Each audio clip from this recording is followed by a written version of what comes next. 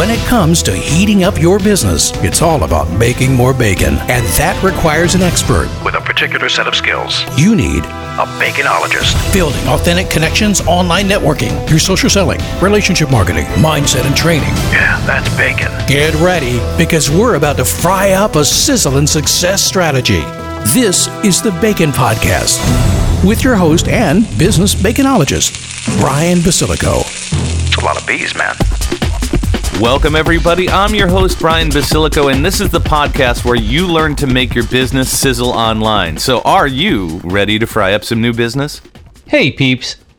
I am uber excited. I have an incredible guest today. His name is Tom Agan, and he is with his own consulting company, but he has created a YouTube and TikTok channel for millennials and younger people to learn how to optimize their careers. So, Tom, how the heck are you doing? Good. Been doing great. It's we've had in the Chicago area. We've had a beautiful snowstorm earlier today. Yeah, we are truly living in a winter wonderland. You're up in Northbrook. I'm in Aurora. So you're up north. I'm out west, and we get different weather, believe it or not, because you get what comes off the lake. I get what's left over. Exactly. I was thinking a little bit. Thinking about what we're doing today. I'm bringing to the table kind of learnings and trainings, L&T, and you're bringing together bacon. If we sandwich that together, we'll make a BLT today. I love that. That is awesome. I don't know if you've ever done a BLT on your show before, but I have never eaten or made a BLT, but this might be the first one. So let's get started. I want people to kind of get to know who you are, and I want to explain why you're on this show. There was a program called Lunch Club, which is still out there. It's Lunch Club. I think it's lunchclub.com. But Lunch Club was this thing when the pandemic hit. It's like you're not getting out meeting people. You're not networking. You join this and it just randomly connects you up with people. And lo and behold, we got connected up. And I just had an amazing conversation with you. And it was inspiring and had a lot of good, juicy, wasn't that crispy bacon? It was kind of the chewy bacon where you had to chew on it a little bit. Right. And there was so much good stuff in there. I wanted to have you back on again. And so you're working, well, first and foremost, talk about who you are and what you do. Right. But then secondly, talk about what is your new project? What is this thing that you're working on? Yeah, so I work in consulting and advising companies all over the world in a number of different areas. A lot of it is around go-to-market, which is a bit of what you and I talked about, how companies can be more effective at engaging their customers. Mm-hmm. And I do a lot of work in their area, data analytics, how companies need to evolve, that sort of thing. And then in addition to that, it kind of naturally brings me to coaching and helping people, either my own teams or coaching clients. Mm-hmm. So you, when we talked, you basically, you take a look at data and you kind of interpolate that data, right? Customer data. If you get closer, delve deeper into your customer, most companies can and most teams can dramatically improve their performance. It's just kind of getting into that and diving deeper and getting into their heads and souls and spirit that you begin to understand what they really need, and then you can dramatically improve, how you perform. Today we're going to be talking about something a little bit different, and you have a passion project, and it's right there, Career Hacks for You. You can go to Career Hacks for You, and you said it's on YouTube and it's on TikTok as well. Yep. Okay. Right. So this is one, if you're an older gentleman or lady, you're going to want your kids to watch, right? Correct. I mean, that's the audiences for 20-somethings and 30-somethings. Exactly. Yeah, they're very much targeted at that kind of age group, that those two cohorts, younger millennials and then Gen Zs. So, all right, I grew up in a generation. My dad got a gold watch. I think if my dad was alive today, he'd get an iWatch, But he worked for AT&T. Came out of the Army. He worked for New York Telephone. Then they promoted him to training manager. And I mean, he basically spent 45 years there and basically got a pension, got all those things. And the world is different. The economy is different. The workforce is different. I mean, back then we didn't have computers. We didn't have remote working. We didn't have the internet. We didn't have any of that stuff. So kids coming out of college, even the kids coming out of college today, their parents went through a different experience. And usually we are a product of our environment, right? So what are the three core takeaways that these kids need to think about when it comes to trying to build a career? Right. Well, first and foremost, They have to be much more proactive and take a lot more ownership over their career management. So going back to your dad's experience, there was kind of a pathway for him to advance or roles. He was coached through that. He probably received a lot of training along the way. Oh yeah, over an extended time frame. And back in those days, the interests of the employee were much more tied into the interests of the employer. So, for example, pension plans, not 401k. So, if you have a long-term pension plan at a company, you want that company to succeed over the long term, right? So, you're going to take actions based upon that. But as this, fragmentation has occurred, as that relationship is broken down, we become much more transactional in our careers. So, when you look at these next generations coming up, some of the estimates say they'll have between 7 and 10 different employers during the course of their career, right? So it's going to be much more churn to it. And as a result, they can't expect their employers, and their employers are not doing this, to invest in their career. Invest in their career development. So what's happening is the conversation is getting kind of muddied. Companies will say, "Oh, we're doing career development." Well, they're doing skills training, right? They're not really coaching people on individually. Okay, here's what you need to do. Here's your career path. If it's a very generic level, what they're doing is trying to push short-term skills on you, which are important. But they're not really looking at that longer term. Yeah, so the result, they're teaching you how to use Salesforce. right, exactly. And that's career development, right? I mean, that's kind of what it's become. And again, there's value in that. But sure, the fundamental thing that they need to do very differently from us is they've got to own their career.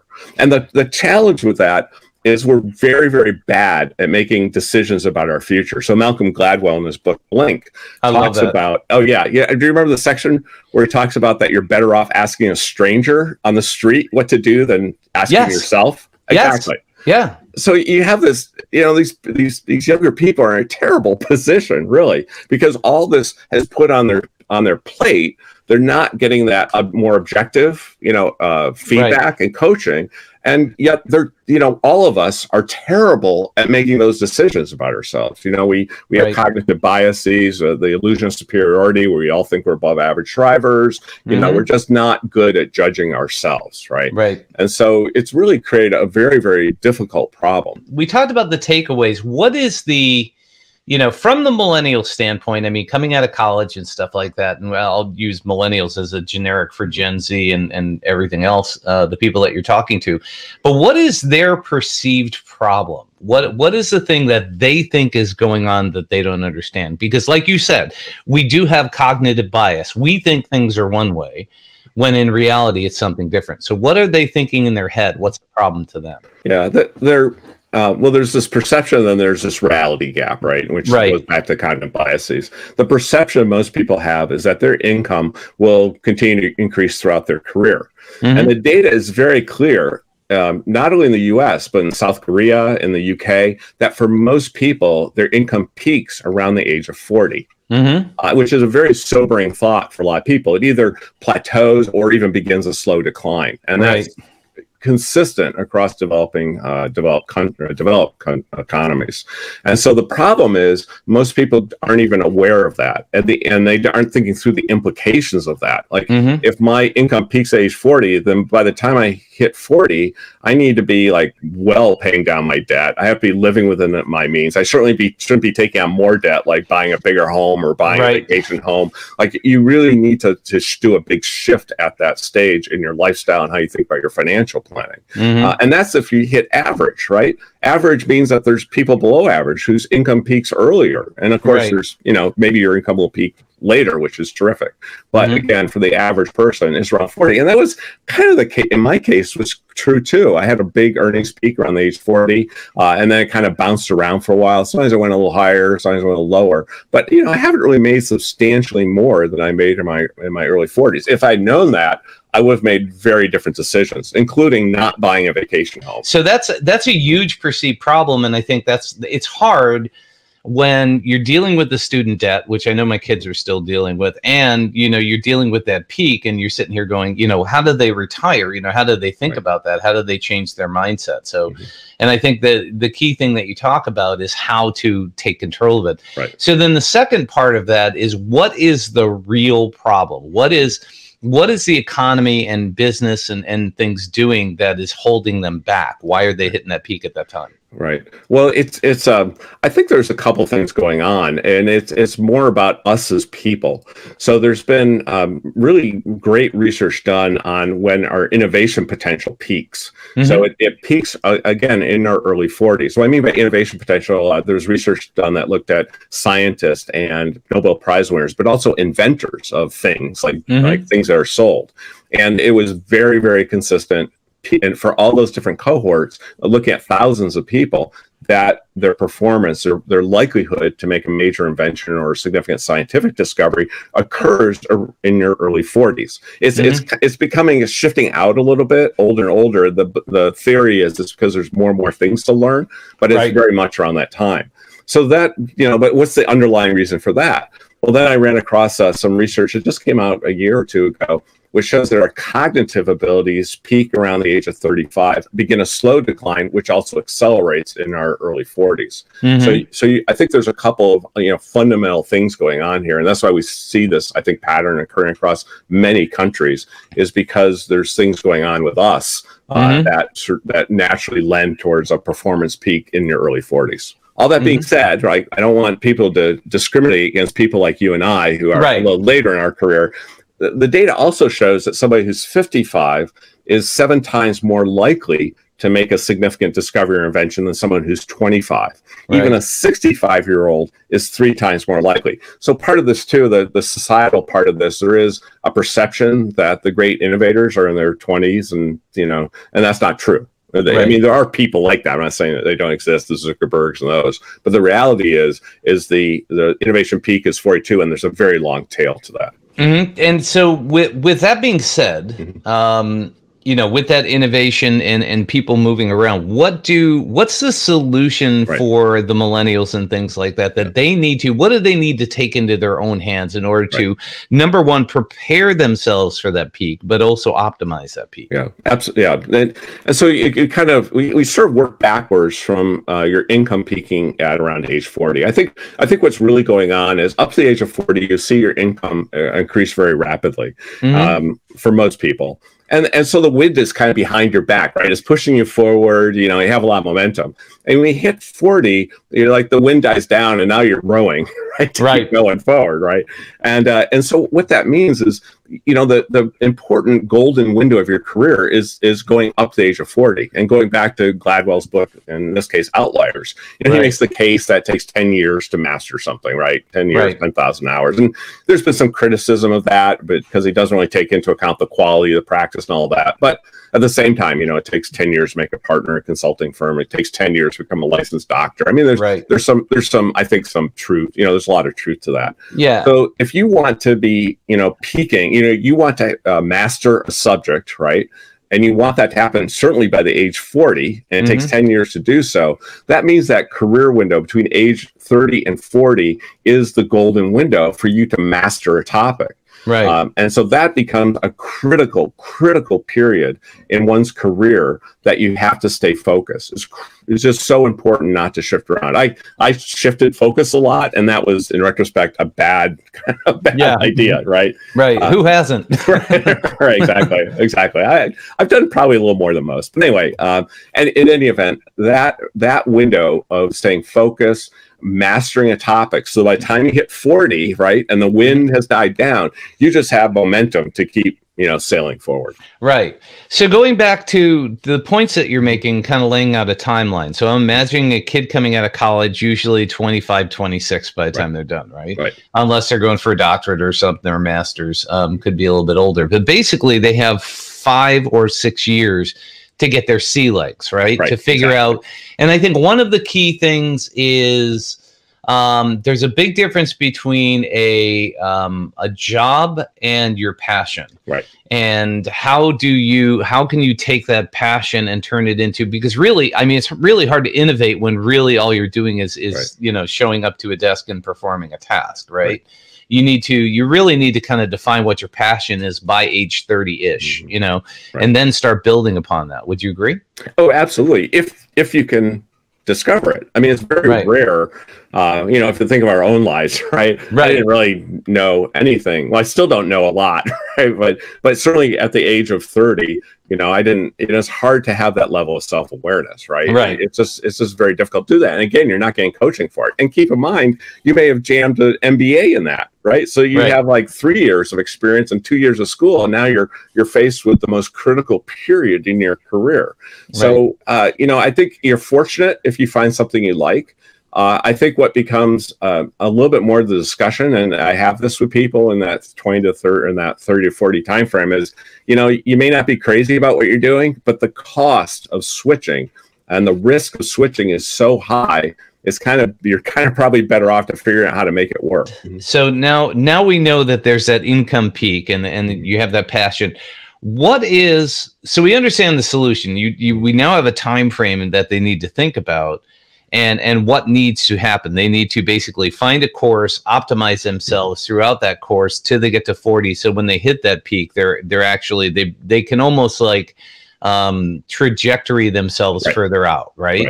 As opposed to when they hit 40, they hit their peak and then they try to discover who they are. So they need to try to figure out doing that earlier. But that's the reality. I mean, in a sense, that's kind of what I've gone through. It's only been probably the last 10 years. I've actually really discovered some of the things I'm really interested in and am really good at. Yeah, I want to add one other thing. These things we have, right? These kind of smartphones that we're all using now is an exceptional disruption. Mobile is exceptional disruption. I'll put it in this context. Your keys and clothing that you have. Well, your clothing comes from the Paleolithic period, prehistory, right? Right. Your keys and money come from the Mesolithic period, right? Your glasses, your watch comes from the Middle Ages.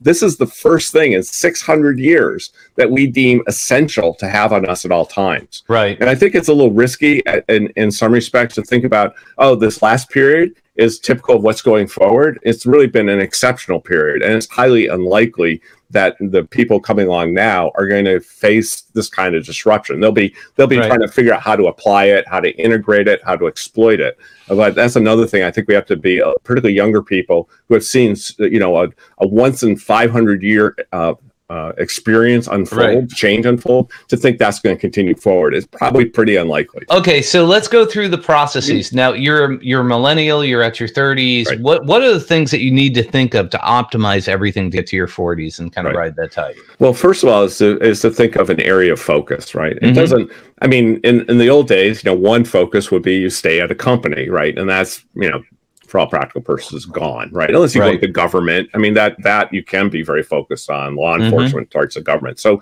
there still is a large part of our economy, the government economy, where you still can do that, right? And potentially get a pension if it's properly funded.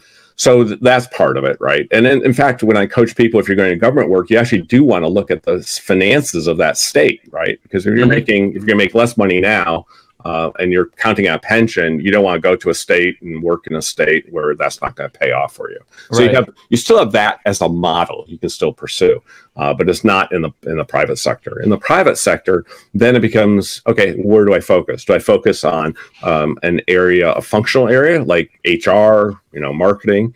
Do I focus on a particular skill set? Like I want to be the best Python programmer. Do I even want to focus on geography? I know people have very successful careers. They say, okay, I'm just going to stay in the Chicago area, right? And I'm going to work the local network, the local community to kind of drive my career forward. Right. And then networking, if you're going down these more functional paths, networking is critical. Like in the old days, again, you just pretty much had to network, and it was only really feasible to network within your company. You might go to a conference every once in a while. I might switch companies, but that was relatively rare.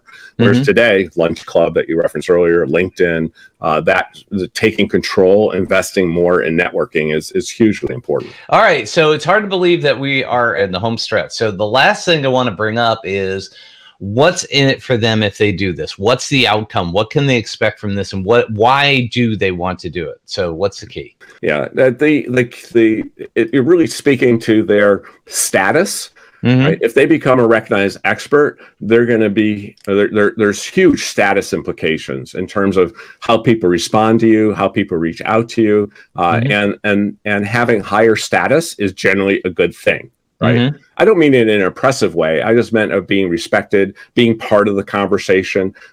So there's a whole status piece to it. There's the economic side of it, right? Optimizing your career to maximize your wealth. And then there's simply, kind of a functional employment piece of it, right? Which kind of intersects a bit with the financial piece. But a lot of it, I think the primary motivation is for people to want to be respected. They want to be included in a group. And if the group is chaotic and fluctuating, that's hard to do. But if you have status and you're included in a group, you're going to have a much, much happier life. Yeah. So what is, and this is maybe a tough question for you to answer, but it's always been a tough question for myself to answer, is like, how do you know when you've achieved it? How do you know when you've achieved status? Because, we sit here and question ourselves all the time, right? Right. I think when it happens is when, in my case, the way when I believe I have achieved some status is when somebody says to me, something you said, helped me, had a big impact. I'm so grateful that something we talked about had an impact on you and had an impact on one of your clients, right? Yeah, it did. And that to me is very rewarding. Other people, it's going to be about money, and that's fine too. Right? And hopefully those two intersect, right? You have high status and you're making a lot of money. But I think those are two very, very, very important drivers. It's again, you've reached a status, with people that they want to reach out to you, which I think is huge. And so that's awesome. And so if people want to get a hold of you, what's the best way for them to do that? Find you on LinkedIn, or what do you suggest? Yeah. And LinkedIn is, I spend a lot of time on LinkedIn these days. I also have a Gmail address, careerhacks4you@gmail.com. So if they want to email me, but usually it's easier if they just message me on LinkedIn. Yeah, awesome. Do we get the BLT made, do you think? I think we did make the BLT, yes. So thanks, Tom, for coming on, dropping some sizzling hot bacon knowledge bombs on my peeps. I appreciate you, man. Yes. Thank you, Brian. It was fun. Thank you for letting us sprinkle some bacon bits into your brains. Want some more? Learn more about this podcast and our guest experts at baconpodcast.com. Have questions? Send them to askbrian@baconpodcast.com. Until next time, keep sizzling. And remember, it's all about the bacon.